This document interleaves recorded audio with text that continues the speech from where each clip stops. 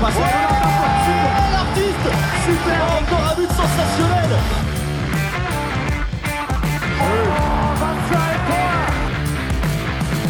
That's a brilliant bit of follow-up play by Mahe. Oh my goodness me, what a shot. Sagosen setter det hen! Han setter den! De i semifinale igjen! Hello everyone, Chris O'Reilly here, and as you can probably tell from my voice, it's a little bit tired after a long weekend at the IHF Final Four and a little bit of singing as well at the end of the evening. Just a quick word before you listen to this pod. It's actually a mixture of two shows we did during the IHF Final Four weekend live in Cologne. We were doing the live shows from the outside of Lanxess Arena as part of that 54-hour non-stop stream on Twitch. So first, you'll hear chat from Saturday after the semi-finals. You'll also hear a little bit of chat about a great giveaway we did, where we gave away 2 tickets to next year's EHF Final Four, which is really nice. That was happening live at the time, so you can ignore that. Those tickets are gone. And then on Sunday, in part 2, we were joined by Nedjad Smailagic before Brian also joined midway through when he was done with his duties in the arena. So now you know, let's get on with the show.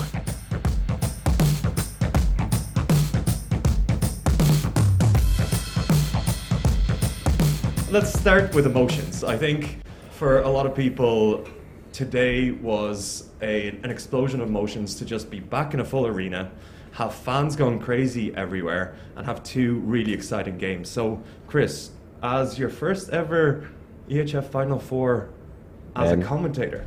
On the men's side. On the men's side. Yes. You'll never catch him out with that stuff. I'm a feminist, Alex. What were your feelings going into it and when you saw the arena? Seeing the arena is normal enough. I've been coming here for 10 years. But yeah, you know, taking that spot on the second row among the commentators with Joachim Boltzen and Victor Tomas and all the lads and ladies there, that was nice. And yeah, I, to be honest, it was funny because Nagore, who is one of the mobile reporters working alongside Brian, I was chatting to her for a second, and she was like, "Oh, you're the only one I've met who's not running around like a headless chicken saying, 'Oh my God, the Final Four!'" And I think the good thing is that we've done these teams so many times this season, and we've talked about them over and over again. So in that sense, it was kind of just like, a normal game. But then, when like the Veszprem roar came at the beginning of that first game, and it really got started, and being so close to the action as well, because sitting in the second row there, you get really close to it, and you watch it in a different way than when you look at the screen. And so, yeah, then I really got into it, as you can tell from by my voice right now, which is not that this usually happens, I think, in the first day of the Final Four for me, and then it comes back very quickly. It didn't break though, which I'm happy about. Unlike the women's Final Four last year. I love it. That didn't happen. And you mentioned headless chickens, right? Yeah. So Brian, how was your day? Yeah, I was a full-on chicken with no head. I know it was the hottest Final Four in living memory, inside and outside. So and in the action. And in the action, I'd say as well, yeah. So it was just hot all around everywhere, and there was a lot of stuff going on today. Outside, there was millions of activations and various champions from the Champions Club running around the place doing various things. So it was really full of action everywhere across the board, and yeah, I think the first thing that I noticed was the Kielce fans outside. They were just absolutely going crazy, and the Veszprem fans were quite calm. And then I was quite surprised then when we got into the arena there was none of that. It was pretty much 50-50 in terms of how loud they were. Yeah. And what are your actual emotions there? You talked about you were very HF marketing there. Yeah, sorry. Activations. What is an activation? Now, I think whoever sits in this seat kind of speaks strangely every day. You yesterday maybe the 2-1 or the 2-over, whatever you're saying to me, but I'm talking about activations. No, but I loved it. It was the first event I've been to in a really long time where I was like, this is... Now we truly are back and back in business. A really packed out arena, and you could feel that people were riling to go. And we'll talk about the handball later, but I think that also had a real tangible effect on the way the matches were played. Like, away from all the tactical things, who played what, but like the intensity of the games and the way the games were played, the pace the games were played, I think like that was due in part to these players playing in front of 20,000 people for the first time. Some of them ever, but for many of them the first time in like 3 or 4 years. And that really just like got everyone running around like headless chickens at times. My emotions were of pure awe, because the last time I got an opportunity to see some top level live handball, I got COVID and spent a week in a room in Budapest. So this time around, I was able to go into the arena and experience, as you said, the roar from the Hungarian fans, the singing from the Kielce fans, and the rhythmic clapping of THV. Now let's give those Kiel fans more credit. They did an awful lot of whistling and booing as well today. They did. We'll talk about more, sir. So, should we get into the games then? Let's talk a bit of handball. Let's do it. It's no. Hey, who's that? Stevets Berlin says, guys, stop joining the giveaway. No. Do the opposite. Keep joining the giveaway. You keep joining. And Stevets Berlin, you're close to disqualifying yourself here. Yes. And then he says, nice pictures. He's a bit of ass kissing there, but that's good as well. I do see that's that really good. Steve G. Berlin, which I presume is the same person, did follow us on Instagram. Nice. So I'm checking. So Zebra with a plan, or with no plan, is also entered and is excited to win this. It's a big prize. It's a huge prize. I'm just going to put it on our...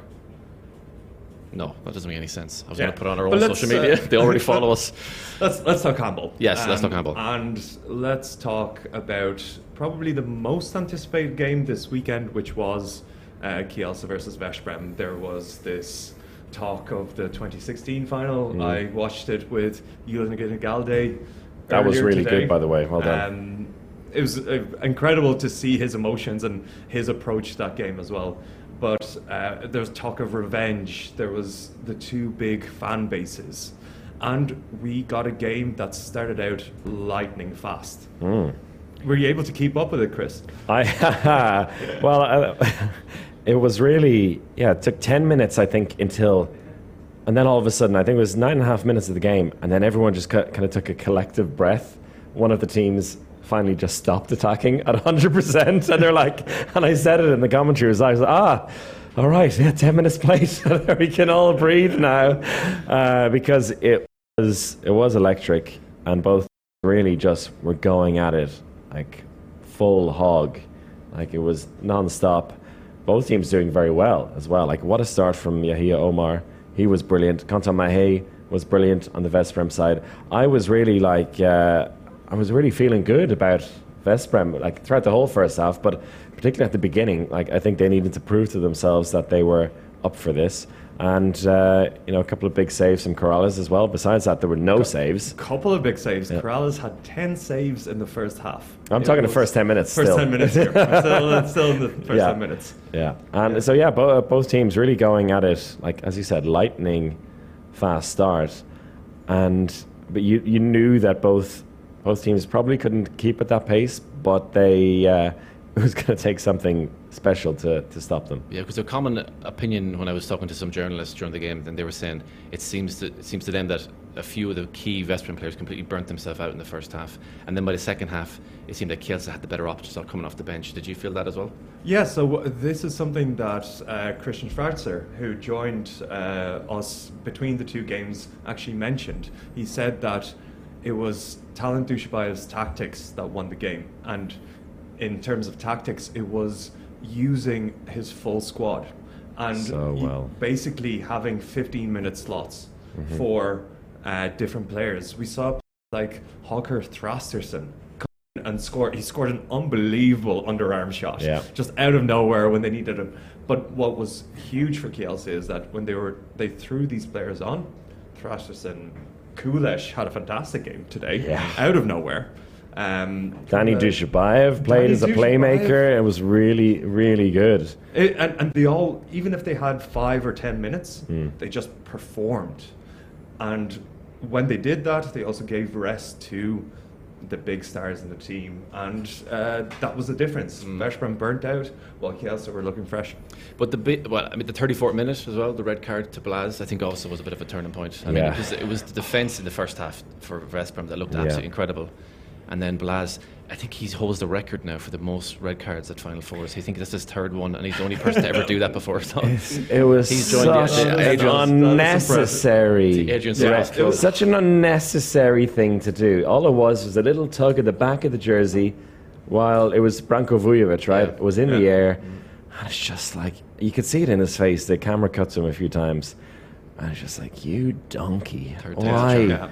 Why? That's why he never gets nominated to our Shithousery Award.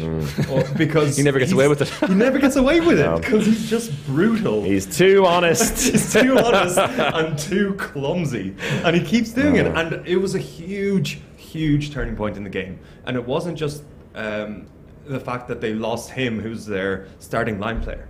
It just completely destroyed their attack and defensive switches. So basically it meant that they couldn't have at any stage a line player that played attack and defense. There was a moment where Adrian Šipos actually went into attack, and Yahya Omar broke through, gave him a little ball down, and Šipos just moved to the wrong side. And it made Omar really angry. He was like, oh, get this guy off. He didn't say that. He is a bit too nice to say that, but his emotions said, get him off. It was only Andy Nielsen in attack, but of course Andy Nielsen doesn't defend. So then it meant that they were doing a defensive substitution for the line player straight away. So when they had Blaz in, he could run up the court, they could play the first and second wave, and then make the substitution if needed. Now they're making 2 substitutions every time, and Kielce caught them on the fast break a couple of times. But it also meant that Canton Maye couldn't play. He was the sacrifice within that swap because Makeda had to come in on defence to play centre-back, but Omar was having such a good game, so he had to play. And Ligitvari had to come in at times. And Ligitvari had to come in as a defender. So they had to bring in 2 centre block defenders every time, and it didn't quite work. And basically Canton Maye was the sacrifice there. He couldn't come off in defence. And he was so good in the first half. So good. There were so many times in that first half where he, particularly down the left-hand side, Lauga played him the ball and he was like, I'm not messing around here. I'm going to attack and I'm going to create a space for Sterlek on the left-hand side to score. And he did it over and over again. And that whole transition attack disappeared then in the second half, which was a key thing. Yeah. I want to hear your hot takes now, because you promised us hot takes a bit earlier on about Peter Nenadic. Ask me about Peter Nenadic. Okay, 1 second. Okay, we'll move on next to Peter Nenadic. Alex, what did you think of Peter Nenadic's... can't speak. Peter Nenadic's game. He was an absolute disgrace. That's how far I want to go with this. And it's Go on, please. Maybe too much, but it's not because of his game today. It was because of his attitude. Right. That's why I think he's a disgrace. Not because of the way he played.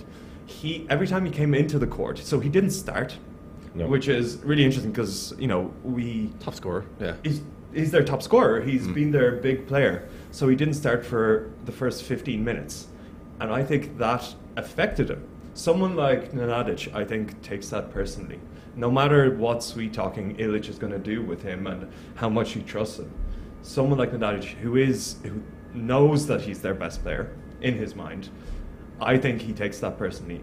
But the difference is, he didn't come in and say, I belong here, I need to prove that I'm going to win this game for Veszprém. He came in and said, I'm too good for this. I'm too good to come on as a sub. I'm going to saunter up and take a shot. The first shot he took was, he received it completely standing at 10 meters, took 2 steps, and just did a standing shot that got blocked straight away. And that attitude continued throughout the game. And I thought that was kind of a downfall for Veszprém today as well. So that's my hot take. However, how hot is that? It was pretty hot. Pretty. However, to balance out the spicy. journalism here, we're going to have Chris say why Peter. I think you're a disgrace. No, but I see on your notes, like you've highlighted a key moment, which we're going to jump forward to, I guess. The 33-30, they were down. Nenadic gave the ball away, but in order for that to happen, he put in one hell of a piece of defensive work to turn the ball over. Now, Peter Nenadic, who is not up for it, doesn't put effort in defense. That was that was quite literal, and I said it. We've said it over and over again, but I said it in the broadcast as well. Like, you can, at the top of the show, you get the very best of him and the very worst of him in a split second, and that was quite literally it. Where he managed that turnover and a great bit of defending, and then he literally threw the ball away. But there's a great replay of where he's throwing the ball. I think he got stuck in between, should I pass it to one of the guys on the break, because there was 2 of them there, or should I take the shot into an empty net? He was stuck in between the 2, and as soon as the ball was released, his mouth just went. There's a great camera angle of that. And that just really signifies the player he has. He didn't have the worst game in the world, but that's not what you're talking about. Yeah, but it was also his reaction. So within that moment, again, his reaction after dropping the ball was to complain. Don't know what he was complaining about, but he stopped and threw a strop. And there was a couple of times throughout the day where basically that's what happened. When he missed the shot, he threw a bit of a strop.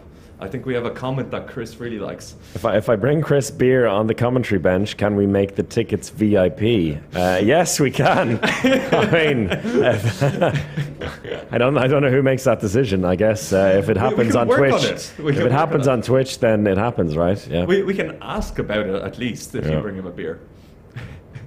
Is this anonymous person, or is this somebody we know who's making this comment? Someone we know. I know it's someone we know, but are we allowed to say that? Producer Clemens. I think Clemens. The problem is that Clemens hasn't been mentioned enough this week. That's what's happening? I haven't been part of this enough and mentioned Clemens enough over the last few days. Clemens was actually recognised for being Clemens from the live show in Budapest, so we need that to happen again this weekend. Does that make you feel better? Yeah. But you know who was not a disgrace today? Rasmus Lauge. What did I say yesterday? What did you say yesterday? He was my prediction for MVP for the whole weekend. Okay. Not going to happen now, though. Not going to happen, but that performance was one step towards being an MVP, and he is the person I feel most set for in this case, because he didn't deserve that game. He's phenomenal. Again, well, that made a difference. He got on it, he got the ball, and didn't receive it. He scored the crucial goals to keep Veszprém in the game throughout. And especially, I have to give credit to his defensive performance and those first 15 minutes where he shut Alex Dushabayev down. He really just completely shut him down one-on-one. Alex couldn't get a shot away. He was still making a couple of assists, but they changed from that, though, to bring Petr Nenadic in. Actually, that was the reason. 15 minutes they brought in Nenadic, which meant they switched the defensive rotation, and Alex Dushabayev got into the game. Yeah. Broader picture here now a little bit. I think it's fair to say Veszprém coming into this were not favourites at all by any means, in anyone's book really, to lift the trophy. But they've been here now how many times, Alex? 7. 7. Yes, I thought 7 as well. But is it turning into a little bit of a Final Four curse at this stage, or where did they go from here? I think that curse was already there. I don't think this year makes it any worse for them. I think they did everything they could today in terms of they were fair and square. They were the second best team, and also the surprising thing there is the goalkeepers. They couldn't get the job done, which happened in both semi-finals. Actually, the losing goalkeepers just didn't show up. Well, enough. They were when you're on 20%, like when you're on 0% in the second half. Yeah, that's exactly. what happens. But I just wanted, we talked a lot about how Veszprém have the best duo. You know, they don't have one goalkeeper; they have 2. That's their big strength. And we learned how to pronounce his name correctly yesterday, thanks to our Supara came in. The fans were chanting Supara. Everyone was behind him, and then he didn't make a save. Yeah. He didn't make a save. I don't think did he make a single save? No. I don't think so, no. Not a single save. So really, Corrales had that amazing first half. Veszprém were in the lead, but they were only in the lead by 1 goal at half time. And 2. Yeah. But it disappeared straight away. I think within the first minute, basically, Kielce were level. Which I think was brilliant as well, because a tactical thing there, because they had the 1-man advantage, Kielce, and they stop all this nonsense commenting. Not everyone else, just Clemens. You're the neck over there. Do your real job. A really nice tactical ploy by Talent Dushabayev, which I think was very, very much on purpose. So at the start of the second half, they were a man up, right? They played with the starting team from the first half. They got their 2 goals quickly, drew level. Their 1-man advantage was gone, and then they completely changed the team. So after 2 minutes of the second half, the whole team was changed in the backcourt, which you don't do unless that's exactly what your plan is. And it's not like, you're not showing your hand to the opposition and saying, yeah, prepare yourselves to face these 3 new guys. It's like, yeah, we're going back to the old team, and then they're all gone a minute later, which was really, really nice. But to answer your question, which is about whether there's this curse now, Brian, I don't think they really expected themselves more than any other year to win. That's what we've talked about a lot. They came into this with less pressure than usual. They didn't manage to win it. It's incredibly disappointing for them, but I don't think this adds to they're destined to never win it. In fact, I think this could be, like Barca have experienced in the past, this could be a very good thing for them. I think at one point before Barca won last season, we were kind of thinking, will Barca ever win it again? Like for 4 or 5 years, they kept having these, the best team and never getting it done. Veszprém didn't have the best team. They have a very good team. Next year, the team is getting better. Season after that, the team is getting even better again. And so this is a step on the journey for them, I reckon. Final moments of the game as well. It was a Dushabayev that stepped up, but not Alex, and it was Danny. Were you surprised by his performance today? I was completely surprised, and I think I mentioned it to, was it Kevin beside me, and I said, what is Danny Dushabayev doing on the court? I can't believe he's actually out here. And then he did step up out of nowhere. The moments we've seen of Danny Dushabayev over the last couple of games as he's ramped up from injury have not been good. He's been trusted with that playmaker position, and he hasn't been able to do it. But then he scored some really nice backcourt shots, and I think that's what Kielce had ahead of Veszprém today, was their 9-meter shooting. It started off very rough with Sitchko going 1 from 4 in the first couple of minutes. Corrales was in charge, actually. He was taking them all. But then Kulesh just was incredible. He scored some big goals. And then Danny Dushabayev came in with big ones as well. And Igor Karacic. And Igor Karacic. Yeah. What a game. Igor Karacic scoring from the right back position over and over again. His combination with Alex Dushabayev was phenomenal today. That's really he's really stepped up. He knows what he's doing, doesn't he, Igor Karacic? So we're going to move on to maybe the second semi-final now. One final point. One more hot take or one? No. Point? This is something I just forgot to mention. Okay. Which I wrote down. So I do want to mention it. Veszprem lost it because of their ill discipline, and that's it. They had 8 2-minute suspensions, and during those suspensions, Kielce scored 13 goals. That's it. Game over. You can't recover from that. So the ill discipline was the deciding factor here. Blaž Blagotinšek, ill discipline again. So I think, it's the players were good enough. The team was good enough. But today they made some mistakes which allowed Kielce to win. So to also answer your question, yes, Veszprem might be cursed, but their team is still good enough to win. Very nice. So if you just joined us, we do have a very big giveaway today before we talk about the second semi-final. We have tickets to next year's Final Four, 2 of them up for grabs. And you have to do 3 things to enter. You have to follow the Handball Hour on Twitter or Instagram. You then have to follow us or subscribe to us on your favorite podcasting app.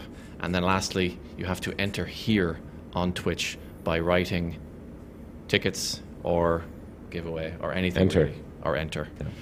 You've about 20 minutes left to do that. 20 minutes. Max. So we have 25 entries in the giveaway on Twitch, but I'm counting the followers for the Handball Hour on the Instagram, and we have 10. So 15 people have to either already following us. If you are already following us, that's fair play. That's good. Well done. We'll check your name. But See, I told you Alex is going to take this very seriously. He's not giving away free tickets for nothing. Good. So there was another game. There was another game. Yeah. What a game. And I think the first half of that was absolutely incredible. And just in terms of the atmosphere and some of the tackles and the response of the crowd, just everything was just incredible. I absolutely loved that first 30 minutes. Yeah, it felt more aggressive, that first half especially. In terms of the hits were just harder, and it felt like the crowd was feeding off that. The boos, the shouts, the reactions were kind of built into that first half. But at the same time, there was no defence. The hits were hard, but no one was really doing any defending. Something actually really surprised me when Niklas Ekberg intercepted that first. I don't know what that attack was, by the way. That was absolute nonsense. Intercepted that pass, scored an easy fast break goal, and I heard the crowd. I was like, "Oh yeah, we're in Germany." Oh wait, I'm surrounded by white. Actually, no, because I saw the Kielce I saw the Kiel fans up in the corner. I was like, oh, "That's a nice number of them." But then you heard the crowd. You're like, "Oh wait, of course, yeah, these are all here to support. They're all Germans here to support Kiel." And I kind of forgot that a little bit. Yeah. And then you kind of think these are all just neutrals who are going to kind of be cheering no matter what. But there was actually a huge support for Kiel today. Yeah. So where should we start? Do you want to go through the game, Chris, a little bit? Give us a view on that first half, or will I just tell you exactly what happened and what was the key thing?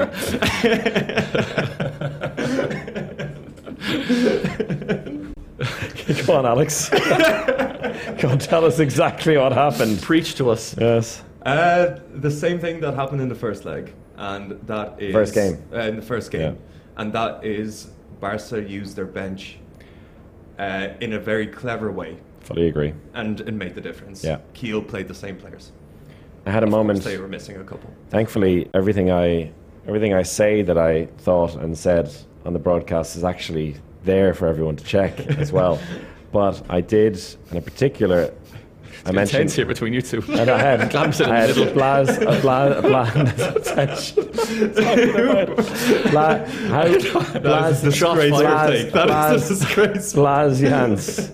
Blaž Jans. I had this weird feeling. I was like, I just think of Blaž Jans in Cologne, like when he was with Kielce as well, and just like being a really, really solid player. And I was like, I have a feeling I haven't seen him play in the backcourt much, but he's going to play in the backcourt a lot today. And I say he's not going to start, but we're going to see a lot of him. And I was really happy to see that. And really happy to see a lot of left-handers as well on both teams in the first half. But the tactical use of the players and the rotation of the bench, both sides tried it, of course. And Kiel were kind of forced to, because we knew that was the only way they could kind of make up for the players they were lacking, those who shall not be named, because they've been named 400 times this weekend. But what I want to ask you first of all was Nikola Bilic, because you talked him up big time before the game. I bought into that hype a little bit. I thought, this is his chance. He did start, but he didn't really want to shoot, did he? He was scared. Yeah. He's terrified. And the thing is, at the very end, when the game was lost... Yeah, scored 2 goals. He scored 2 goals. Yeah. They're beautiful goals, took them perfectly.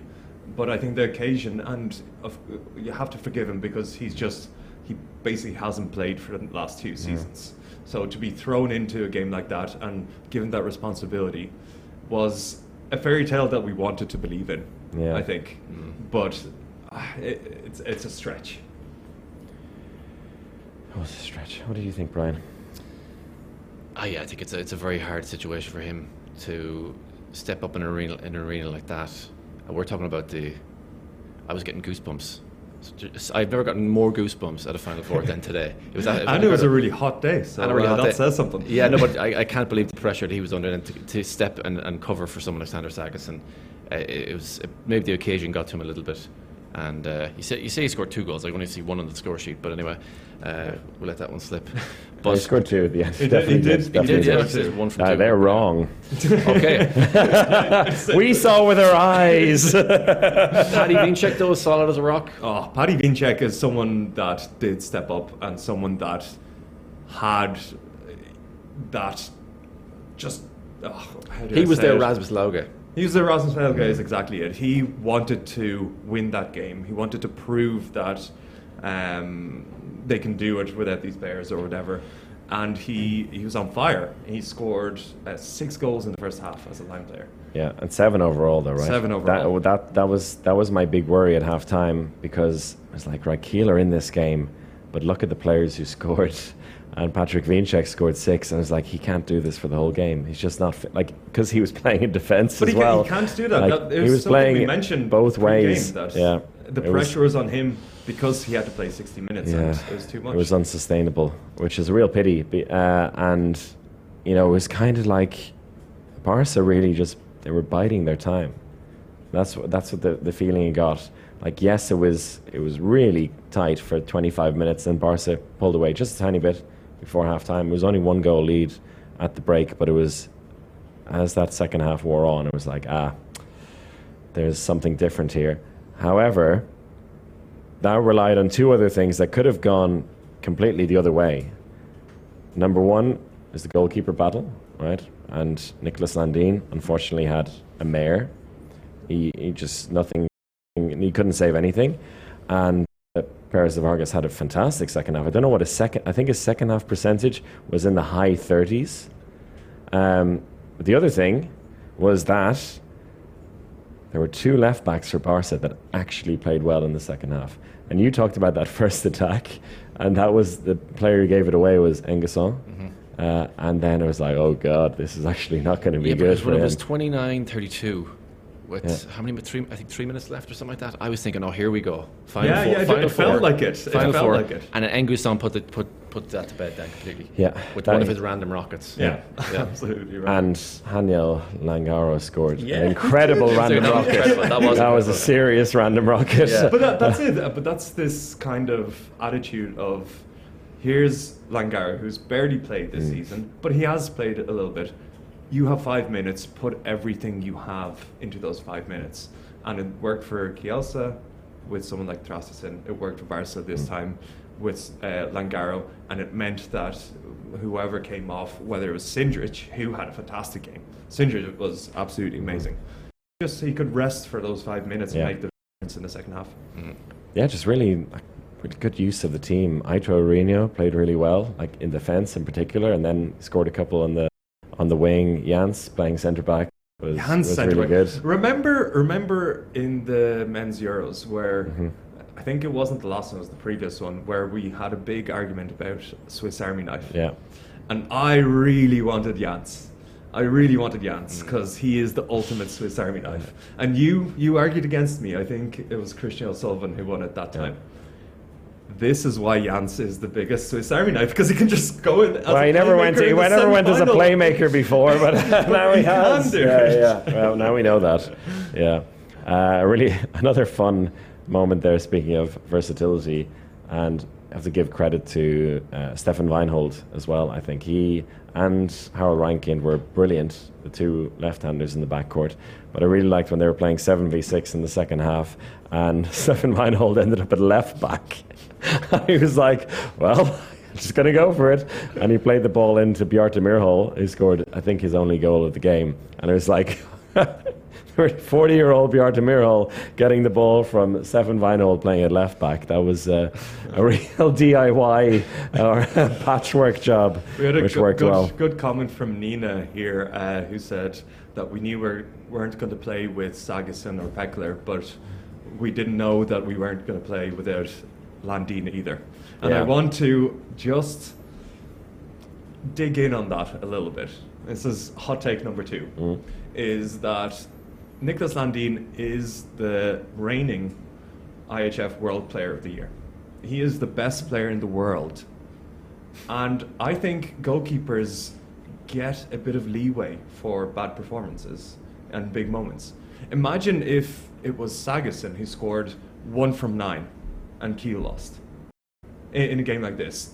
All of the conversation would be, Sagosen had such a bad game. What happened here? When it's a goalkeeper who had 4 saves in the whole game, didn't touch the ball, it's like, it was a poor game from Landin. It didn't show up, but he's still the best in the world. And I think there's a little bit of hypocrisy there. What do you think about that? I think you're right. I mean, also, we collectively can be very vocal about bad goalkeeping performances as well. So, you two on Vincent Girard in particular, which I often have to end up defending. But yeah, you expect. I mean, Niklas Landin in Europe hasn't had a good season. He's under 30% saves. In the All-Star team, though. Yeah, the All-Star team goalkeeper, which says, that's you fans' fault for voting him in. But the talk was always, but he can, and of course he can turn a game on its head, like with a single performance. And that's why they held on to him for the whole time, because he doesn't need to have a good game. He can just have a good 10 minutes. And it wasn't him who did it. And someone in the comments here, Miha082, Alex is annoyingly right as always. Couldn't agree more with you there, Miha. Well, actually, to say annoyingly right as well, I predicted that Marito would be top scorer in the championship. He went 8 from 8, but it was Alex Gomez that was the real star, though, right? Yeah. And never has wing scoring looked so good before. Not like he has this amazing combination of like really subtle wrist movement, but also whacking within the same shot, smacking it in off the far post, but also with brilliant movement on the ball. And he had a day today. Yeah. Really, really. I think about that exact goal you're talking about. It was late in the second half. And I think Kiel had just scored, was it 1 or 2 in the row or something like that? And that goal that went in then, and you can see the whole crowd they were all up in their feet, they all sat down again. Game's over. Done. Forget it. But he almost got the record for the most goals in Final Four. Second game. most. Yeah. He's second, yeah. He's second now. The top is 13 goals from Juanin Garcia, who was another Barcelona winger. Yeah. A left wing on this stage. But I was really hoping for him to get that final goal to at least level that top scorer goal. But, I could do it tomorrow. Yeah, why not? Why not? Yeah, why not? Right. When you're talking about a final. He's great, though, isn't he? He's great to watch. Alex Gomez? Yeah. He's amazing. He's incredible. He's amazing. He's just... his bounce. Even when he's celebrating, he's got that bounce. He's just a great player. Bounce and wrist. Yeah. That's what you need in a winger. Also, just a quick one on Dylan Nahi, talking about bounce and wrist. Delnahi missed his 2 wing shots today, and it's becoming a problem. He's overdoing it. He has space in the wing. He's doing the Luke Abelo. He's doing the Luke Abelo, but he's not as good as Luke Abelo yet. He's a long way to go, and he's still incredibly skilled. And he did some good work in the second half. But it actually seems like, you want to give him as little time to think as possible. Exactly. Give him a tight wing shot, he'll find a way through. Give him half the court, like those 2 times, and he'll overthink it and take a bad shot. He does like a fake up here, a fake down there, and then shoot with a low arm for some reason, where you can just put it into the top corner. You know when Miguel Sanchez Miguelon is coming on instead of him, you're like, well, this has really been right time to put the defensive specialist on, and then he gets a 2-minute suspension, and then Artem Karolek is out there. He's like, he has to come in as a second line player, starting on the left wing. So, Didn't harm them in the end, though. No. The changes they could make. He'll probably score 10 goals tomorrow. Yeah, he has that ability, but he has to get that wing shot sorted. True. So how long have we left? So we have a few minutes left, so your last chance to enter the competition to win 2 tickets to next year's for. Checking the Instagram constantly, so do follow us there, as well as on Twitter, which I am also checking. Wait a second. So, and then you can win these beautiful, beautiful tickets. Not the actual tickets. The actual tickets have a lot more security in them, I guess. QR code, maybe, the actual ones. They could. You'll find out next year if you win. So, final. It was your dream from the beginning of the season. You said you wanted to see Kielce Barcelona, and now you're going to see it. So you must be absolutely... First of all, delighted with the final. Say your phrase. Go on. No, I'm not going to say it. We're getting paid for say this. The phrase. Say the phrase. Say the phrase. You're going to be Le Cream in your Jocos. But not for once of all getting it right, and second of all, your dream final pairing. I have been saying that they've been the 2 most exciting teams in the competition so far. And it's... In some way, it's a little bit boring because everyone had Kielce and Barcelona as favourites. Everyone we talked to over the last 2 days mentioned that it was Kielce and Barcelona. That's not boring, though. It's just really good. They're just the best teams. But there's everyone. But it's Cologne. You want the underdog. It's always an underdog story. Yeah. But it's Cologne didn't happen this year. Yeah. That doesn't matter because we have the 2 best teams fighting it out at the top level. And even though Kielce have beaten Barcelona twice this season, that was earlier in the season. That's before Barcelona got the wind in their sails. Exactly. What's your gut feeling then, Chris? If you're going to put your neck out there right now, what was your gut reaction? I've been corrupted by Victor Tomas after what he said yesterday, and he said it to me again after the semi-finals. He was like, we're not losing to Kielce 3 times in one season. Which is, it's a fair point. Yeah. It's a very fair point. However, the fear I have, it's kind of the same as in Budapest with Vipers and Djur. So my gut feeling is based on a certain thing, and actually it's based on the same position.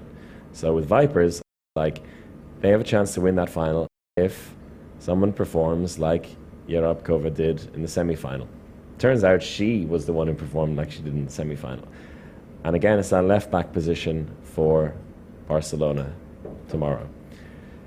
Engesson or Langaro or Zane or Thiagos Petros or maybe Blasians. someone in the left-back position needs to step up. Really interesting that Domen Makuc didn't play. Didn't play at all. I haven't heard that he's injured. Ooh, maybe he's being held in reserve for the final. That's fun. That would be tactically, he's a perfect player to use in that final. And Veszprém showed that when they used Yahia, Lauga and Mahé in the backcourt. And the way they moved in the backcourt, that gave the big Kielce centre block a lot of problems. That worked really well in the first half. And if it wasn't for the things you talked about earlier, Mahé probably would have been kept in there. That's why I think they started them instead of Nenadic. So Makuc being used alongside Sinderch is a possibility tomorrow, and a really exciting one. maybe Jans at right back. It is getting late. Super fast. Wait, we're getting to conspiracy theory hour here. Chris is going to get. It's going to be a tactical battle. Where's the tip one? Jans is actually the coach. We need the tactical board. No, I think Ortega's only a shadow coach. No, really. That's. Is Yusuf Ben Ali out tomorrow? He got a direct red card. He got a direct red card. That's going to be. No. I think it's reviewed. Yeah, they review it and then decide what the. That was a tough one.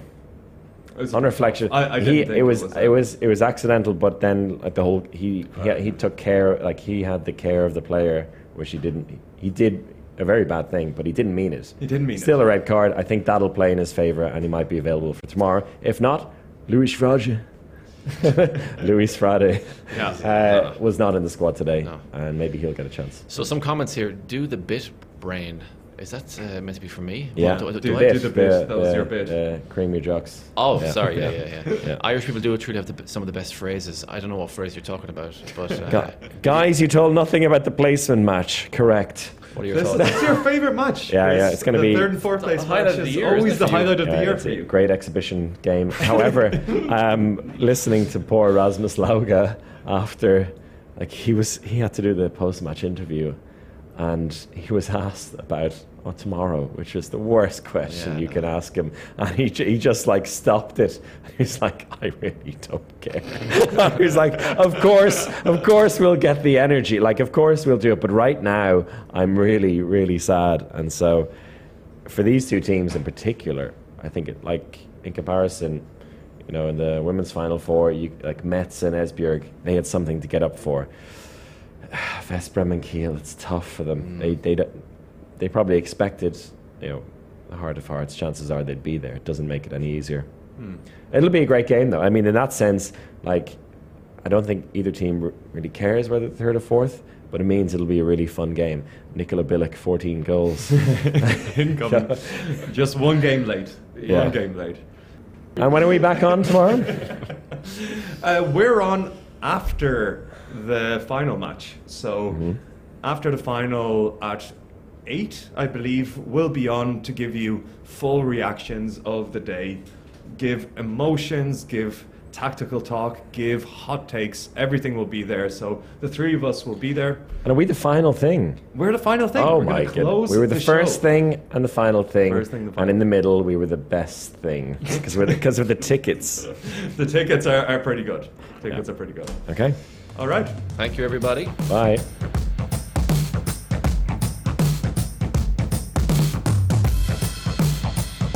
Hello, everyone, and welcome to hour 54 of the live show and hour 1 of the EHF Final Four post-final review podcast. Lads, I'm emotionally drained. And we have Nedzad, Nacho, Smailagic. How close is that? Better than Very last good. time? Better than Smailagic. better than Smailagic. Blagotinšek, so that's good. Yeah. Blagotinšek. I think that's gotten better over the years. Who's joining us because Brian Campion. Well, not because of that. We'd like you to join anyway. But Brian is he's on the court still with players. I think he's gonna be taking some photos and videos later. So we're gonna chat in here because I think among the three of us and all of you listening live and watching live at home, there's enough to talk about over the next hour. So, Where do we start? Do we start with the final, or will we go into the bronze medal match a little bit? Because that's your favorite game, right? That would really be teasing everyone at home to just go straight into the bronze medal game. But it was quite a bronze medal game, huh? It wasn't as wild for the whole game. It was actually it was kind of like a first leg quarter-final match. It was really tense for the first half, and then it kind of opened up quite a bit. But what was your take on it? I mean, we're talking about the bronze medal game now. Yeah. Let's do a bit on bronze medal. I Kiel think beat Veszprem after penalties. Yeah. 37-35. the first thing was that I wasn't sure if it was legal for them to go straight into penalties or they should play an extra time. I think it's the right decision. Clemens told me that the rule was changed in 2015 after, again, both games went into extra time. So I'm going to believe him because he's always right. Yeah. But it was exciting. It looked like Veszprém were the better team. Everyone had predicted Veszprém to be the winners of that tie, and then they came back. They were 4 goals down at one stage. Kiel in the second half, and they just got this extra energy, and then finally the Kiel fans woke up. So who brought them that extra energy to just equalize, do you think, Nejad? I mean, it will sound weird, but I almost think that like Veszprém players brought them that energy. There was like a clash between, not a clash, but a bit of trash talk between Zarabets and Rasmus Lauge. And then literally 10 seconds after that, Zarabets just one against one, scored a goal. There was a 2 minutes penalty. I think that, and obviously Landin made some saves that helped them. And I need to say, there was one player that stepped up today that did not show up yesterday, and that's Nikola Bilic. I'm very happy. I think 7 from 9, if I wrote it correctly. He showed that if you give him the time, if you maybe release a bit the pressure, that he can show up. He showed that also in the last 2 games in the Bundesliga, where he played more after Sargosen got injured. He has that quality. Yes, he's way slower than he was before the injury. Yes, you can see that physicality is not there. But when you give them the trust, when you say, okay, if you shoot and miss 1 or 2 balls, you will still stay on. I will not replace you, as he did in the semi-final, because Bilic started, got 8 minutes, should have taken at least 2 or 3 shots, did not do it, was replaced, and that was it. So I'm really happy for him. I think that he's deserved it. And in general, it was a collective performance during pure fighting spirit that they showed, because I think that they are now dead literally after these 2 games. Yeah, actually from my perspective, so Bilic kept Kiel in it. So it was really at a stage where the game was kind of trucking along. It seemed like both teams were comfortable with the results. And it was Bilic was the player who kept Kiel in the game. But the person who kind of drove the victory, there was 2, I think, for Kiel, and that was Wiencheck, who this time around, he got a little bit of a break in the middle, which meant he came back with about 15, 20 minutes left, and I don't know where he got the energy, but just drove that Kiel team forward, together with Duvniak, who was the emotional force in that second half for Kiel. Yeah, how impressive is Patrick Wiencheck? Like, second leg of the quarterfinals, 6 goals. First, the semi-final yesterday, 7, and 6 again today. From a guy who really has been he's been a defender for like a lot of the last couple of years with Hendrik Pekkala in the team. And he's a bit part attacker, and really reeled back the years. I mean, something almost so unusual about him as well in the way he plays. But my favorite moment is where, I think it was right towards the end of the game, must have been his last goal, where he got the interception first of all, and then didn't run directly down the court, ran around the left, overtook Rune Dampke and received the ball on the left wing in the counter-attack. So he started the move with the steal, and he finished it off from the left wing. Just like, where do you get that from? It was amazing, and that really does signify it. Bilic was fantastic. Like that, when he really let that arm go, there was one really nice goal where he shot right over the centre block, and the huge centre block that Veszprém have. But when he has a unique ability to use his full wingspan in a shot, and it doesn't matter how tall the centre block is, he'll find a way past them if he really believes it, and he did today. Yeah. I think the other key turnaround was Niklas Landin. And if anyone actually follows us on Twitter, you may have seen that we, on the Uninformed Handball Hour, we do this a lot. I mean Alex. And by we, I mean me, where I post some sort of missing. So I've had missing Dika Mem, as in find Waldo, before. And what did Dika Mem do? He scored 7 goals in the next game. This time around, after 40 minutes, I made a missing poster for Nicolas Landin because he deserved it. Yeah. He was doing nothing for 100 minutes in this championship, and then he woke up. Well, how? It's Nicolas Landin. Yeah. I mean, we need to say that, and it's not only. I'm feeling really bad for Dario Kvested. I mean, I need to say Dario Kvested is not a bad goalkeeper. I mean, let's be honest. Dario Kvested is a decent goalkeeper for, let's say, a Bundesliga team below third place. I see him like that. And yesterday was also a bit. He got 2.5 minutes on the court.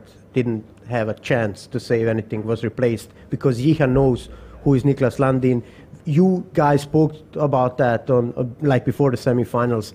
That's probably the only goalkeeper currently where the other players are thinking about him. His opponents are thinking about Nicolas Landin, and they know when he's there, if he gets his day. I mean, Perez de Vargas is an amazing goalkeeper, but if you just look at the physicality of the boat, it's a bit different effect when Nicolas Landin is staying there. And I think whenever he saves a couple of balls in a row, then even that powerful defense from Kiel is getting even more and more powerful, even harder. But I like that he has rotated defenses the entire time. Obviously, they have the players for that. Even without Pekeler, they played either a 6-0 or some kind of 5-1. Then they started also today with some kind of 3-2-1. There was a 3-2-1. Yeah, and there was I think there was a 3-3 defense at once. Like the real old school 3-3 that I haven't seen too much. Yeah, but I mean, I need to, just to finish the thought and also add up maybe on Patrick Winczek. I had a feeling also yesterday that Kiel players are searching for him. So it was obviously, you know, that Kielce is playing a lot with the line players, either Turnau or Karalek. Barca, when Fabregas was healthy, yes. But I did not expect that Kiel will base their game more or less in the semi-finals and also in bronze medal game on Winczek. Yeah. I really did not expect. I expected a lot of 7 against 6, and I expected maybe some kind of isolation for Reinkind, maybe even for Zarabet. But they will play like matchups 2 against 2 with Winczek. And what I also like, that he's a modern line player in the case that he is running a lot. I don't know the statistics, but I think at least 30 or 40% of his goals in this Final Four are fast break goals, which is amazing taking into consideration how many minutes he needed to play. So hats off for that. He also moves a lot on the line, which is rarer to see these days. You have someone like Andy Nielsen, even Karalek Turnau is another example where they set a base and try to overpower a defender. Winczek can do that and does that, but more often he is actually moving into the gaps behind the defence, which again was really effective, especially because every team in this Final Four played quite an aggressive defence, at least at some stage. And for Kiel, it was Winczek who punished teams playing that aggressive defence. So what do you think about Veszprém and all of this? Taking a deep breath. I don't know. I think that they had a similar game as they had yesterday. So a very good first half. The difference was for me maybe that yesterday they opened not only good, emotional, but also in some kind of emotional and relaxed, if it makes sense to say that. I saw that they are having fun playing handball. Today was a different. I saw it multiple times during the game, discussions between players of Veszprém. Yahya screaming on Maé, why are you not going there when I want to go there, and then all of these different things that you rarely see in the professional handball. You see it quite rarely, that players of one team and that level are not fighting but having some discussions during the game, and that was the part that surprised me a bit. And I would say, I think you said it, Alex, yesterday evening, the lack of discipline in both directions. So Kentan Maé played left wing the end of the second half. Yeah. He was decent, but there are at least 3 or 4 scenes when he was trying to catch the ball, kind of trying to anticipate and provoke that mistake to Reinkind, and the ball got to the right winger. Totally easy goals for Kiel that normally should not happen. So they kind of wanted too much, and I didn't see a clear structure. I didn't see a player who will say, okay, now we do this, now we stop. It was a bit of a mess between Maé Lekai in the second game, obviously Nenadic, who is anyway really hard to control. So, he had a much better attitude today, though, Yeah. Nenadic. He had a more difficult challenge. But, Just one thing on Nenadic and his attitude while he was warming up on behind the bench. At one point, he just turns around and gives Bob Hanning a hug. He's commentating on German TV. So that was him. He was very. That was his relaxed today. attitude. He was very chill today. Yeah, I think. For Veszprém, there wasn't enough structure. There wasn't. We saw the two teams in the final, especially how they had very specific lineups. It was like this team comes in, then this setup of players comes in to enable this set of players to come in at this stage of the game. That was non-existent for Veszprém. They had a bit of structure. They had the defensive substitutions, but it was more about, okay, who's on form? Let's replace him. And especially, I think Yahya Omar needs a little bit more structure. He had an incredible game today. 8 goals. Really, he was the player in control. But I think if his time was managed a little bit better today, so he was on fire, maybe give him a little bit of a break, those last 5-10 minutes, that's when Yahya Omar, that's when you need him to really take over and finish the game for Veszprém. But at that stage, he was kind of out on his feet. And that's down to Momir Ilic, I think. Yeah. But I also didn't like, in my personal opinion, they focused too much on the referees, especially yesterday. Yeah. Not only in the second half, but also like after the first 15 minutes, after every decision, you had some things. Now you had in the finals, in my opinion, there are a couple of situations where Barca had the opportunity to scream on the referees. There are a couple of scenes, especially at the end of the game, where there was a foul on Alex Dushabayev, which I never saw that is a foul.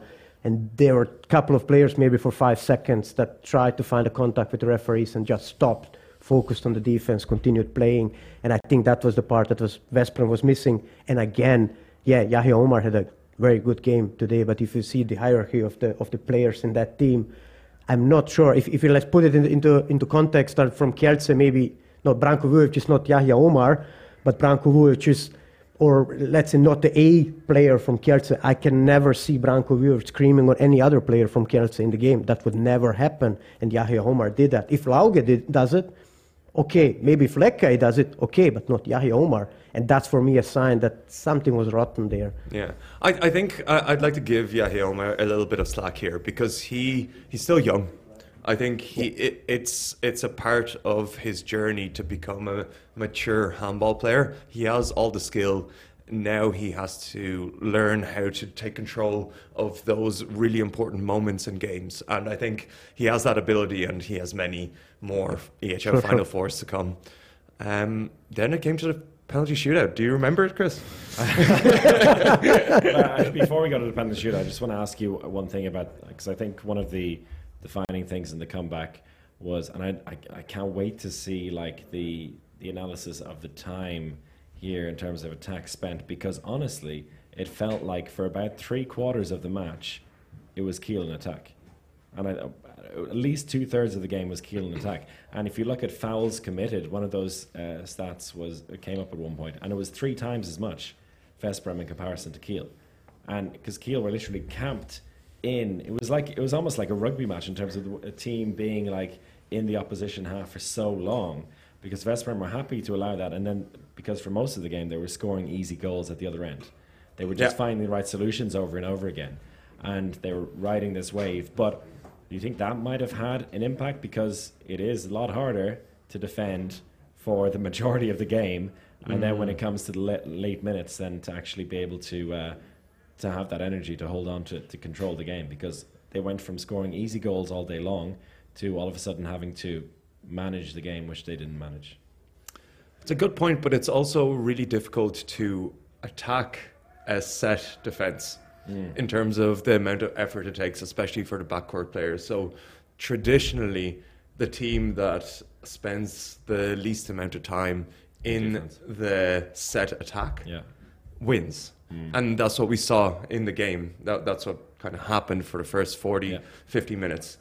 I think there was just a shift and maybe a little bit of lack of concentration from Veszprém. I haven't seen. I can't remember a game where there's been such a game that's been close on the scoreboard that has been so disproportionate in terms of time spent in the opposition attack or defense. So. Although there was another moment that I think was really crucial, and I think there was some discussion about it in terms of that Andy Nielsen inside call, where he took the shot, the goal counted. I was looking at it from a very good angle, and he was inside. I think it was the right decision to overturn it, but the fact that they used VAR. To overturn that decision is not in the rule book. It's the right decision, but they shouldn't have been able to do it. And it was such a close call, though, also from the angle that we were shown on TV. I don't know how many angles were actually there, but one of the angles I saw was the goalkeeper was in the way of where the line was. So I was this is hard to call. How are the referees supposed to give the call? And I think in these cases, the referee should give the benefit of the doubt to the attacker, which happened a lot in the final. Look at Ludovic Fabregas, one of the goals he scored. He literally had his whole forearm on the ground as he shot. And half of his body, probably. And so, that I think in that case maybe they were the complaining got to them. Yeah, I think so. But penalty shootouts, they're weird, right? But right before it, I was looking at the two goalkeepers, and my thought was Corrales is a better goalkeeper this weekend. Not in general. That's a ridiculous statement, of course. But Nicolas Landin is a better 7-meter goalkeeper.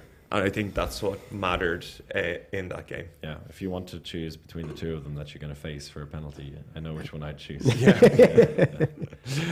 And there was a really interesting moment in that penalty shootout when Lauge stepped up to take his penalty against Nicolas. And, two players who've played with each other for many, many years. And they had a little smile together. It was a beautiful moment, but... That was Nicolas Landin's just putting Lauge in his pocket there. And he knew exactly where he was going to go, made the save. And in the end, Kiel with a surprise bronze medal. They should be happy, though. Yeah, they deserve it. I mean, at the end, they deserve it. With a pure fighting spirit. Tactics was there, but obviously without Sagosen and Pekela, as we mentioned for a gazillion times this weekend. Other players stepped up. They had some versatility in their game. For me, the penalty shooter is always funny. Whenever it starts, I'm thinking about who are the players from the team that are shooting normally penalty shots. From Veszprém side, they have at least 5 good ones. Where you say, Marguč is the first choice. Then you have Mae, obviously, who can and shoot. Yahi Omar was for me a surprising decision. I was calculating with Sterlek, who did not play. I don't know, he was injured. I think he must have been injured, and that's but why still you can shoot. You can shoot penalty shot even being injured, because he's the player who normally, and he has experience with penalty shooters in Cologne, which does probably make a difference. But penalty shooter is penalty shooter, which we will come probably at the finals where Andy Wolf almost had 2, and then Will we move on to the final then? Yeah, I just want to say it was a good game, though. Yeah, it was a great game. I was surprised at the way it meant just so much to those teams, and we need to remind ourselves of that also when we think about these bronze medal games. That exhibition games, as he called them, exhibition games. That really does matter. Maybe they listen. It matters as much, whether it's a group phase game, which a lot of handball people say, it's too many, they don't matter. When these teams face each other, there's a lot on the line, and we've all played games that mean diddly squat, but they all matter. At the time, at the moment, they matter, and that one really mattered today. I think the fans also helped. I think the fans helped, because you had Kiel and Veszprém. Veszprém had, I think, from the amount, the most fans. Yeah, they were the loudest. Kielce dominated.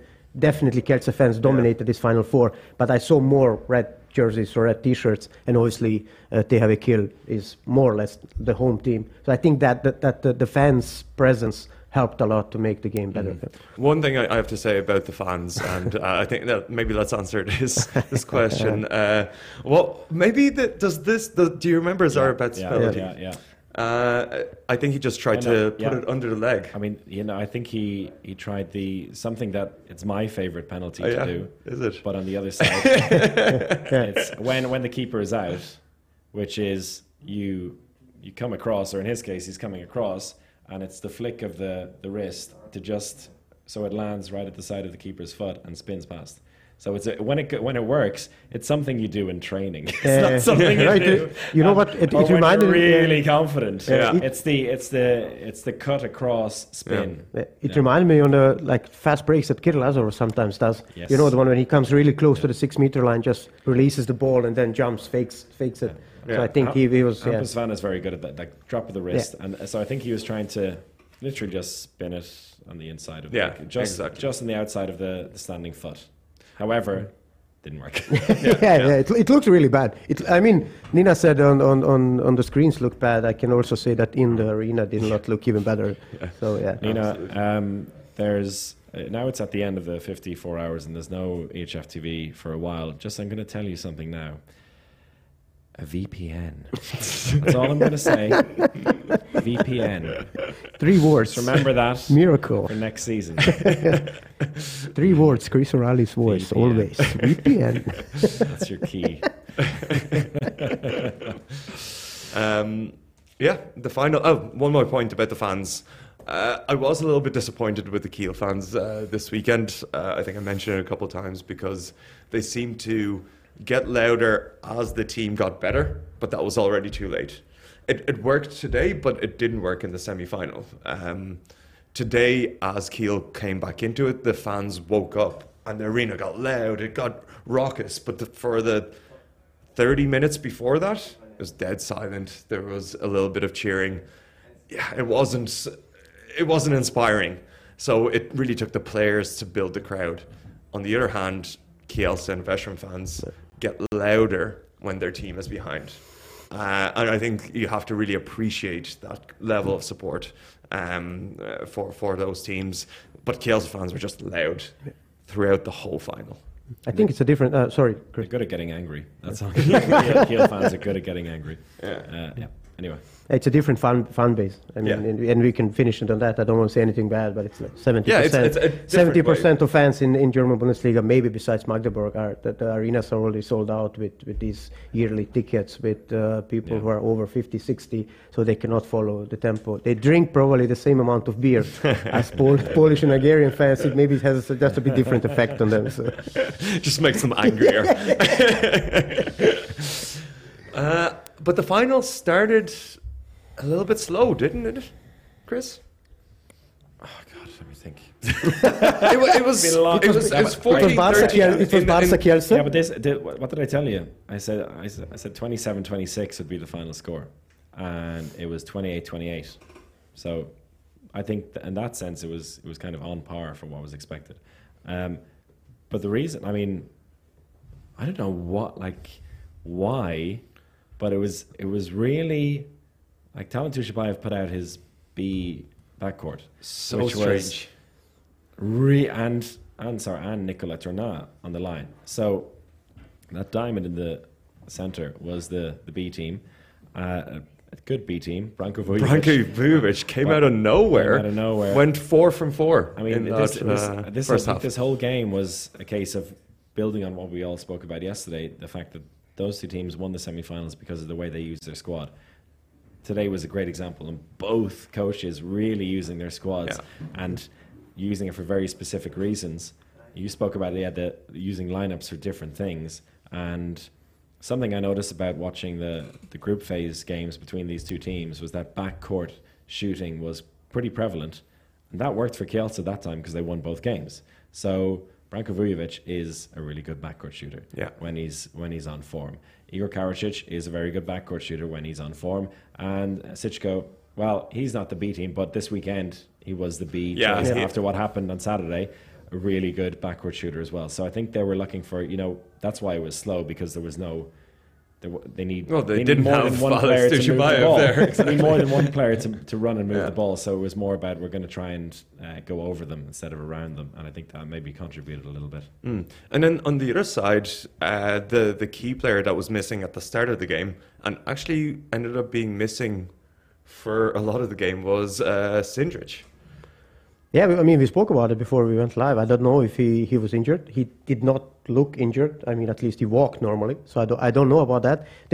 He started the game. He was not dominating the game, but he made some good decisions, and you can obviously clearly see that he's leading the team and he's deciding on the matchups and on everything. He did a decent job, in my opinion, in 10 or 15 minutes, as the entire Barca squad. They controlled the game, and then they started making. Campo's here. Guys, I will finish the sentence. I think I need to go. No. And then I mean, unlock the door for Brian. I think it's unlocked. It's unlocked. Campo! Made it! Where are beers? Ali Nine gave me 2 beers. Oh. And a free pizza. All right. And did you bring any for us? Say that to the mic, maybe. We are not jealous. We are not jealous at all. Yeah, yeah, it should be. Let me make some space. What was that you were saying, Brian? So, I tried to go live With from the who? hall. And I On was there, vMix? and I was sitting there waiting for ages For what? to be let into the show. Oh, you're on vMix. Really? I was on vMix from the hall. Actually, that's a good question. okay. Where's Clemens? And then Clemens said to me, sorry, I didn't see you there. But we. Oh, okay. Oh, sorry, Brian. And there was champagne being thrown around and everything. So then I gave up and I went to the dressing room. And then Ali Zhang came out to me and goes, you look hungry. And I go, I am hungry. And he handed me a big pizza. I'm going to get the video of it because there's video of this. Nice. And then he goes in and he goes, and you also want beer? He comes out with 2 beers. And he goes, I don't drink. And handed me 2 beers. Yeah, what a nice guy. That is lovely. And well, we're going to go on to his cojones later on. Yeah, absolutely. You joined us, Brian, actually we just started talking about the final. So good timing. We managed to fill half an hour on the bronze medal game. Yeah. I did look down Is and I there was like, anyone okay. still watching? Classic us just talking. I will do 5 minutes on the bronze 5 minutes medal on the game, bronze half medal. an hour Half an later. hour there. Yeah. But going to sticking with the first half, I think the key thing, was Jesus, I've lost my train of thought. Brian, you've ruined it. You've ruined everything. Yeah. You sound like me, Alex. I can finish my sequence. I can help you. Finish your sentence. I wrote 3 things that for me kind of switch it in a good way for Kielce, and it's literally only Barca's fault. So they were, I think, 3 or 4 in front. Then Markus Jan's attacking foul, and Cindric, the decision that I did not understand. They were in 1 man up. And Ortega just pulled him up from end of the bench and told him to come in. Then he made a mistake, a really stupid mistake. He didn't play the ball on the right wing. So 3 mistakes in maybe 5 minutes, which Kielce punished. Came back into the game. Barca was one in front and a half, but in my opinion, they were way better. They had a really bad 5-7 minutes, couple of sequences, and then allowed Kielce to come back. Mm-hmm. Yeah, and it was, I think that was a bit of a change in formation comeback as well, because Kielce brought in their A team. Well, first, in the second half, there was an interesting dynamic because I think Talent wanted to bring in Alex Dushubayev and Daniel Dushubayev into the starting lineup after the first 15 minutes. But Branko Vujovic was having such a good game that he decided to put Alex Dushubayev as a playmaker. Yeah. I don't think that was something that was planned. I think that was just a response to Vujovic's game. But then in the second half, Daniel Dushubayev came in and I thought he had a fantastic game. Watching the game, but then I looked at the stats and that's okay. He missed a lot of shots. He was expensive, but I think the periods when he played and some of the goals he scored were very timely. He was the guy who was taking on shots when Barca's defense looked really like on top of the game. And so sometimes you need somebody who's just going to be like, you know what, the guys don't really fancy it. I'm going to be the one to just take the terrible shots. I'm going to be Vuko Borazan. I'm going to be Vuko Borazan. I'm going to tell. I didn't know. You added spice to that. I didn't add spice to that. I just said that some guy used to want to take a shot. That's all I said. I'm going to take. Where did you find him? Oh, he's back. Danny was like, I'm going to take the shots here, and so he was a little bit expensive, but it wasn't like bad misses. There were times where everyone was missing, and he just kind of you need someone to say, look, it's okay to shoot, lads. Yeah. And Danny was that like sacrificial lamb. He, for me, if we don't bring him up again, he's my hero of this weekend. Danny Dushabayev. He did come out of nowhere, didn't he? I wasn't even expecting to see him play too much.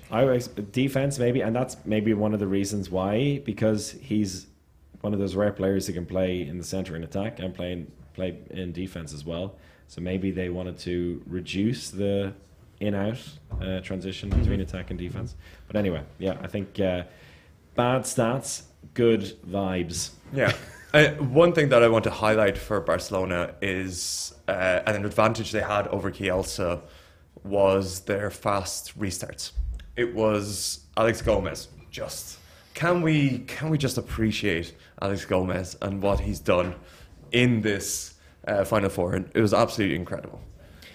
And next season, there's the new rule where you can throw off anywhere within the centre circle, not just in the middle. And that's going to make him even more dangerous. Yeah. It will also not help you, Chris, because I think the game will be even more faster. Oh, to start to catch all of the action. You got to live it.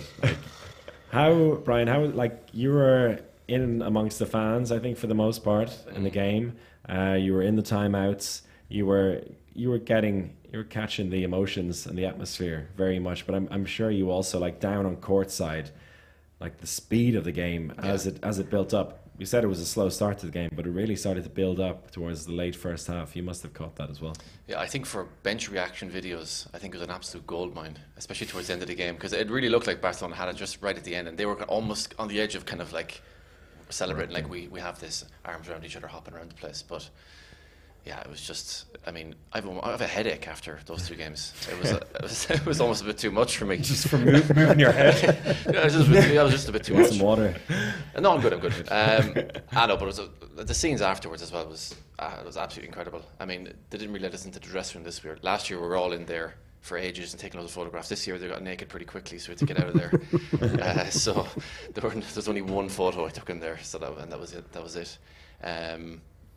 But yeah, just incredible what you don't see then on TV when they're behind there just smashing beers, and they're all doing the Ronaldo backstage over and over again.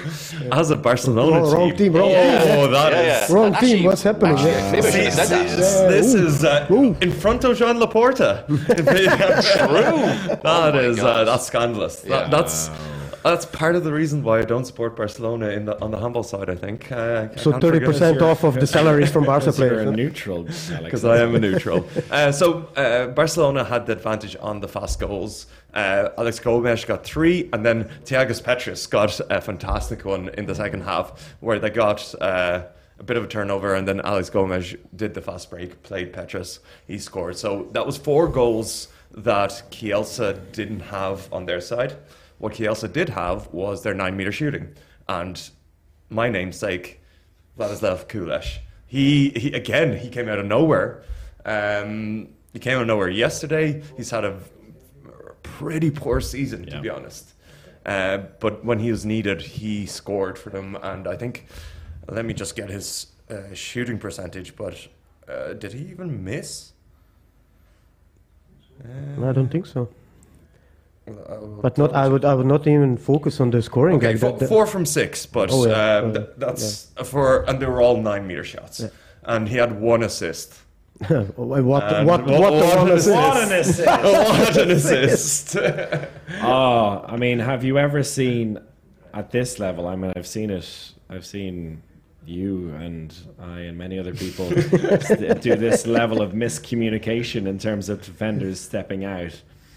But the panic on their faces as the 2 boys, Fabregas and Thiago Petrus, stepped out to try and yes, we're gonna make the big final block.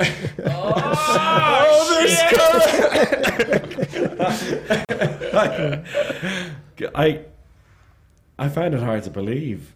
It was like, this is really bad, like terrible like there was no way. But do you think so? What we were wondering watching it was that a planned move where Alex Dushabayev? So it was like a triple bluff or a double bluff.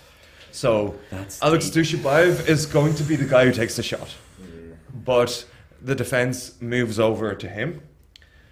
Kulesh, then that's the first bluff that Dushabayev plays it to Kulesh for the 9 meter shot, and then it's either 9 meters or the pass. So do you think that is something that Talant Dushabayev drew up and told him to do, or was it just pure vibes? No. Well, do you really think that? No, let's forget what Talant said. Do you really think that if Alex Dushabayev is on the court in the last 15 seconds, that he would allow that somebody else? I think it was just pure luck in this case for Kielce that the ball landed there where it landed. It's a fact, and I give you right for that Ali Zayn was way off the middle. So it was a clear 2 against 2 with a lot of space left and right. That was a fact, but I think it was pure luck for Kielce that it happened like that. I cannot imagine that Alex Dushabayev will say, okay, I will fake something, and then Vlad and Karalek should solve this. Yeah, that's going into conspiracy theory. That's like handball conspiracy theory. But I don't know. I think there was such a level of preparation from Talant Dushabayev and Kielce today that I wouldn't be surprised if they had a go-to move for the final seconds and variations on it. Of course, if you get the opportunity, it was Dushabayev to shoot. If you get the opportunity, it's Kulesh to shoot.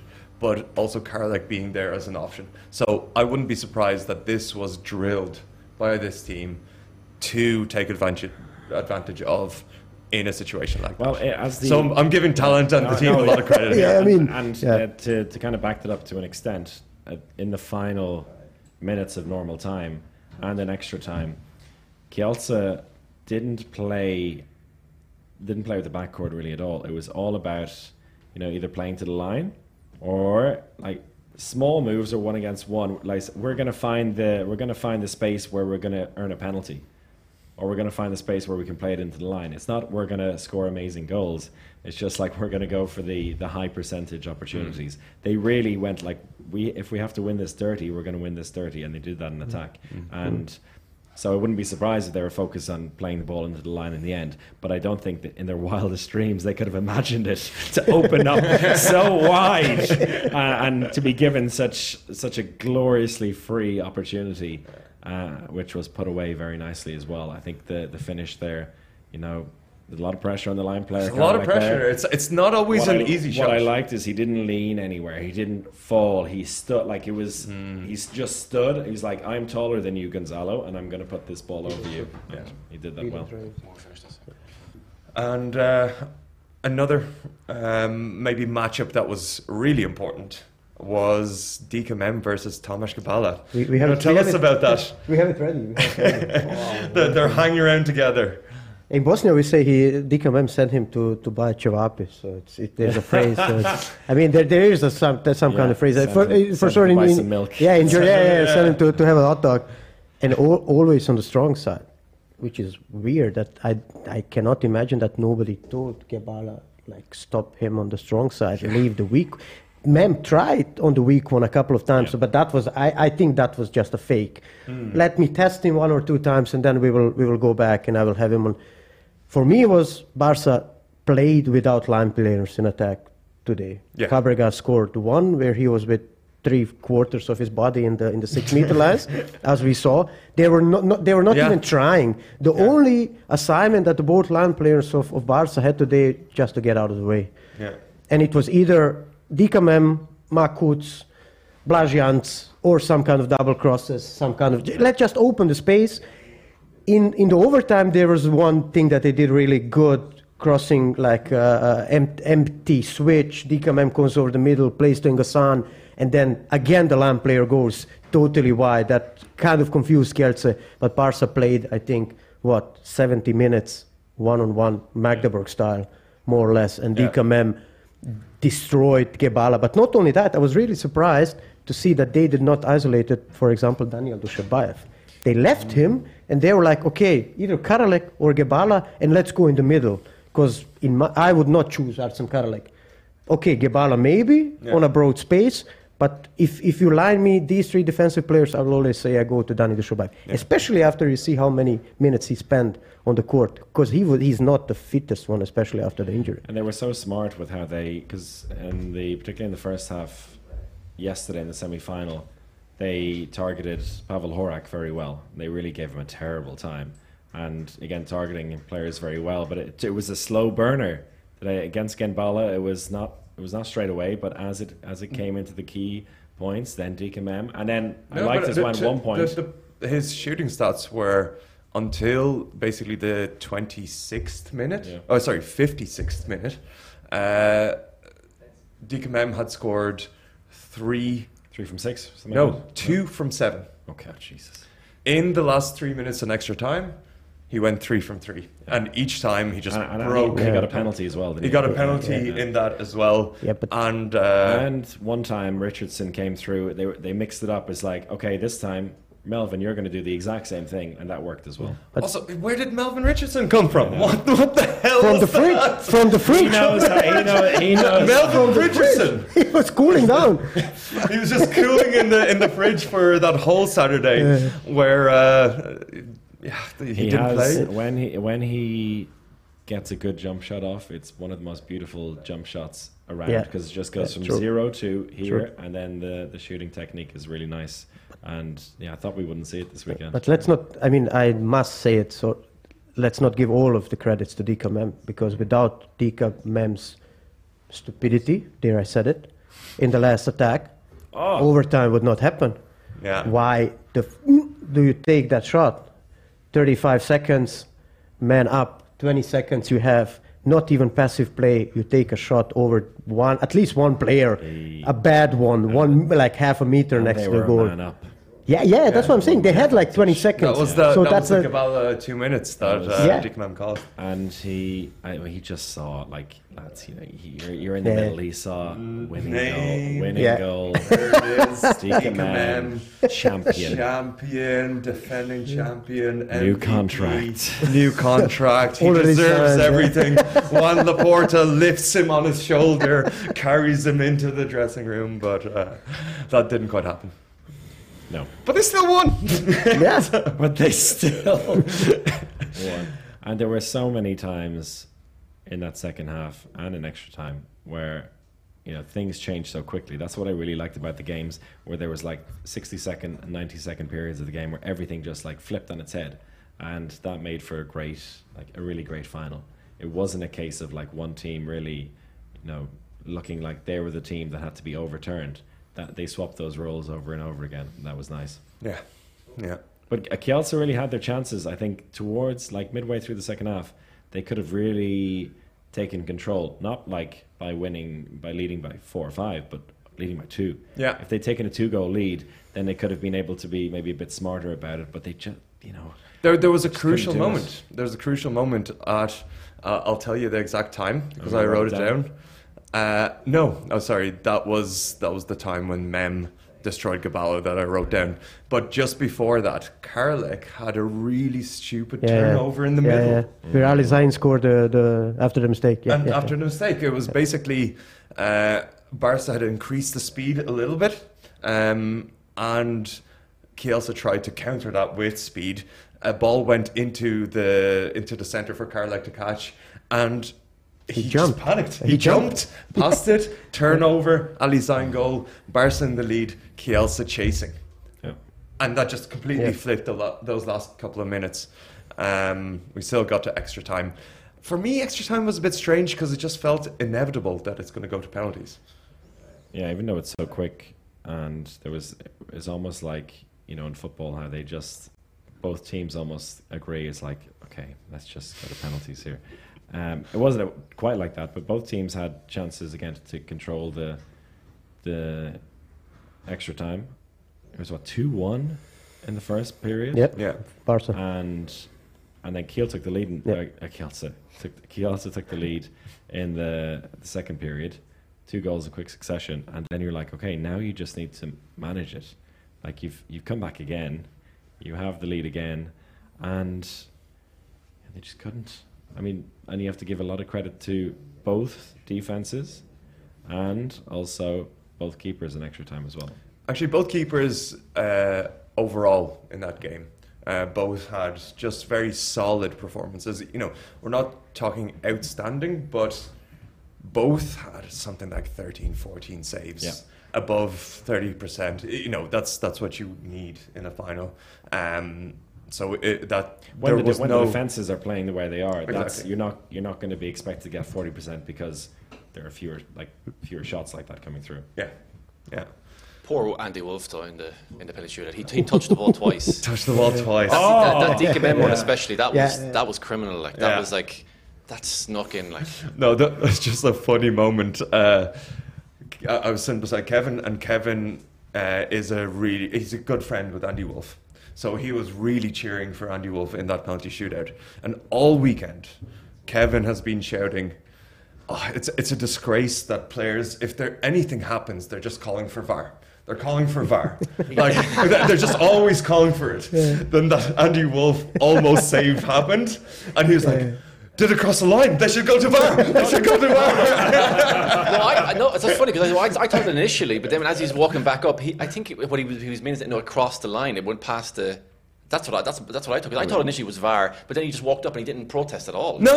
It was actually a clear goal. So from the angle I was sitting, you could just see it was a clear goal. It didn't need to go to VAR. But was he actually saying VAR, or was he saying no, it crossed the... No, he showed like this. He did like this for sure. He did like... I don't know, But he didn't I was talking about he did Kevin, it twice who and was didn't right protest. beside He you. just put his head down and kept walking. Because everyone else was just like... So that was really unfortunate. But sickening, doesn't it? Alex Dushabayev, Mr. Clutch. I mean, there was would even be here without him? Probably not. No, never. So like, never. It's so horribly poetic that he misses it. There was something like, I don't. You know, you always say, "Oh, I knew it was going to be safe." I didn't know, but there was this weird feeling. It's like this isn't going in. Yeah. And I was like, I was already thinking, I was like, no. They've swapped bodies. I was like, no, Alex, I can't be Alex who's going to miss. But there's something about it, and but how bad was the penalty? Yeah. How bad did it? How bad did he? But I told you that Lauge and Niklas Landin exchanged a glance, and then the goalkeeper has the advantage.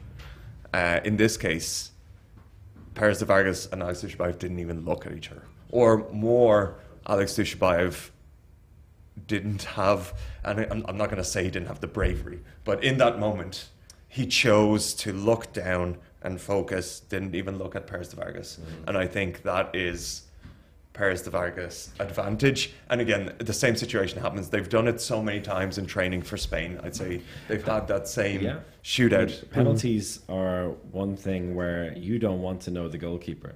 You don't want the goalkeeper to know you. Exactly. Because then, I mean, there's only so many penalties you take, and we all have taken penalties. We all know, like in training and in games, we all know what we like to do. And there's like 2 or 3 variations of that. And so maybe that's something for everyone to bear in mind in the future. No national teammates club teammates in international taking the penalties, no matter how good you are. Or just let Richardson. Oh yeah. But not only that. After that first 2, because I was there with Rado, the colleague behind the camera, and I was like, okay, the first one he touched a bit. The second one he almost saved. Well, now Richardson is coming. So what will happen? And then Richardson pins. Like there's never been a shot that's been more in the corner than that. Yeah, that was amazing. And he like curved it in. It was so good. And again, it came down to a line player. What's with these line players taking the biggest cojones are always at the line players. That's the rule. There's more cojones first. Ali Zayn taking a penalty. I would really love to know whether he was asked or he put up his hand, because this is a guy who barely throws the ball these days. He's clearly a very good backcourt player. He shows up for Egypt all the time, but didn't get a chance. He did score a goal on the break, but did he put up his hand, I wonder? Or did someone say, you? Yeah, that's a good. So, from my conversation, because I had a watch along of the 2016 final with Julian Aguinalde, and he shared something really interesting. He said that the players that were taking the penalties and their position was decided by talent and the coaching staff 2 weeks before the final. Mm-hmm. They had already picked that. Didn't tell the players at all. Right before the penalty shootout, talent came up to him and said, "You're taking the 5th penalty. That's it." So that's what it sounded like to me. I was right beside him when he was. I mean, my Spanish isn't that good, but it sounded like he was saying, "This. That's the way it's going to be." Yeah. There was no real people putting their hands on. Okay. Yeah. There you go. So he just decided a long time ago. You don't tell them because then they start getting nervous straight away because they know. And in the comments there, Nina's saying that Ali Zayn missed the penalty against Landin in Egypt in that ridiculous quarter-final at the World Championship. And but he put that one away. Fair play to him. And then, it was all about... Give me some pizza. And his most clutch performance and moment during the weekend. Then he goes back in and comes out with 2 beers. So MVP, Ali Zayn? MVP, can we agree on that? Ali Zayn? Sorry? MVP? For sure, MVP of the locker room anyway. And still a better performance than Artem Karalik. Here we go. All right. Moving on to the... go on. We have a few minutes left, so the MVP, let loose. Let loose, just do it. I mean, it was the first time ever that I've worked at one of these events and nobody wrote to me the MVP before. So I wonder, I don't know, it was a surprise for me. I said in the commentary, I was like, I don't know who it is, but I have a few people in mind. He was not one of those in mind. Go on. How? Why? Who would you give it to then? So Alex Gomes. But he's top scorer though, and you never have that. You never have MVP and top scorer. Give it to they don't. That's never. Yeah, but you just do it. Let's be real though. You can't give it to him. Who's his next choice? For this weekend. Perez de Vargas did have 2 very good games, but not. He could have been the first. Would you give it to Danny Dushabayev just for a bit of a curveball? I thought Danny Dushabayev is my. Did you weren't there. No, I said he's my hero of the weekend. Hero of the weekend. Yeah. Not quite MVP though of the weekend. Well, we never give a hero without a cape. Yeah, hero. That's the alternative award. Yeah. Who's your hero of the weekend? Well, let's do that. We'll be living it positive now. Who's your hero of the weekend, Alex? My hero of the weekend is, I think just Branko Vujovic. Just because he wasn't supposed to do anything this weekend. He's leaving the club straight after this game, basically. He has no contract. And he comes in and scores 4 goals in the final. So, heroic stuff. You, Nacho? Handball-wise, or handball. Handball-wise. Yeah, I need to say that the heroes of for me of this weekend are my colleagues for producing. For 54, 55 hours. That's for sure. Oh yeah.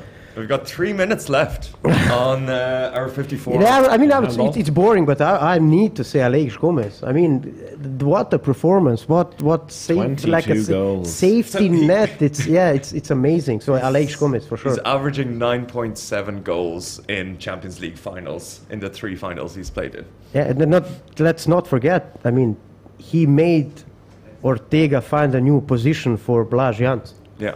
I mean, Blaž Janc can play. Blaž Janc can play everything. Yeah. For me, he's like the right winger. From right winger's perspective, the guy that can play everything. He can play at the second position, the defense, almost like a Swiss Army knife. Everything. But if somebody asked you 3 years ago, you have Blaž Janc and Alex Gomes, who will start, who will play more, like hands on, and you saw also with Berto Servas, also today in the talk, they were like, Cindric, you're missing Cindric, and in Kielce, and he said, we're missing Cindric, but Blaž Janc, we are also missing Blaž Janc. The guy does not stop speaking about him, so he knows how good of a player Blaž Janc is, and Alex Gomes made him a backup center back, backup right back, and right winger maybe. So Lage was one of the best players in 2019 in the Final Four here for Kielce. Just one more. So anyway, Brian, what's your MVP? Oh, good question. Hold on. I was just going to, on the wings before you go there. You give yours first. Go on. So handball-wise, I'm going to give it to Danny Dushabayev. Yeah. Just because he surprised me so much. Just for the pure, no one expected anything from him. He could have come here and scored one goal and been like 0-4 today, and like, oh, it's Danny Dushabayev, but he was great, a central figure. From one central figure to a non-handball central figure, there's a woman behind the scenes, Clara, who, due to unforeseen circumstances, couldn't be here for as much as she wanted to be here. Put a lot of work in the build-up to this. So thank you, Clara. I think we'll all give her a round of applause. Clara Kreutz. And I think we have to say Brian has more to say. Oh, you've got more to say? I have a video I want to show you. Oh, yes. But maybe I think should we still have time? Actually finish with that video? We could, and we could or talk do you want to over do it. a commentary? Oh, we can talk over it. It's. I mean, when I showed you the video the other day, and I said this is a quick edit. These were the last 5 videos on my camera roll. So this is like very, very rough. But like just from scenes directly I don't think from. It's ready, so we have to keep talking for a while. So I will go back to the position that I did in the last 44 hours and just try to solve the technical problems, if that is okay. Okay. Guys, thank you very much. Thank you, Nacho. It was a huge honor. I cannot remember when was the last time that I was so nervous before. I must say, thank you for that. It's a really a huge honor. And let's just give a shout out to some of the people who've been with us for a long time. Oh yeah. Pedro H. Farage has been here all the time. Puff Fansiv won the tickets to next year's Champions League. Mihai has been around. Nina was an absolute champion throughout. The Creepy Creepy Dreams. Fingers 89. Donald O'Doherty. Have to give a shout. Zebra with no plan has been an absolute hero. Whoever has been here throughout the time, just send in a message if we've forgotten you. But I think that's made this a real special experience. The official number one. Is that in blue saying hey and me? That's the official one. Emma Engeski has definitely been in here. Formula One, Anya, Yeah. All of these people have been in here keeping us company. It's kick her out, actually. No Formula One allowed around here. So thank you for that. We said it. Come on, don't be milking it. You're great. Zebra with no plan. Yes. Absolutely amazing. Nina, don't push it. So we already mentioned you. And all those hardcore fans of the Twitch show, you can still follow our podcast. Do follow the podcast. At Handball Hour, of course. And we don't do 50 or 4 hour streams, but we do a podcast once every 2 weeks. If you need a producer for that, I know a guy. see our budget first. I think we'll have you on a guest pretty soon again. Oh God, you've been wonderful. Thank you so much. I go behind the scenes to figure it out. Okay, I'll the Brian video. So we just I'll give you some more vibes because I don't think you got to hear some of the vibes that I talked about while commentating. How about just maybe close the podcast with like a sentence for the soundbite, and then we go into pure vibes. Okay, a sentence what? Just a closing sentence for about the weekend. About the weekend. About the weekend. Double champions, Barcelona. Right, you go first. It was hot and sweaty, full of surprises, with the likes of Dan Dushabayev and co. But in the end, I think Barcelona's win this weekend is probably more impressive than last season, given of where they started this season and where they are now, and with a new coach and how they found their form probably about 2 months ago maybe, and then have really they've looked like the Barcelona of old. Well, a different, obviously, a different style, but I mean quite dominant in certain ways, and DKM are really crushing it as well. He did. Alex? You have to congratulate Barcelona. First time a team has retained the Champions League in the Final Four era in Cologne. It does take something absolutely special. And actually, maybe what it takes to retain a title is to change your really successful coach and bring in an equally successful coach that has a lot of pressure. Carlos Ortega and Joan Laporta exchanged an amazing hug. He's here to stay. Barcelona, Kielce played an unbelievable final. Two very worthy teams. give a shout out to Berta Servas, who is going to be really sad right now, but Barcelona, very deserving champions.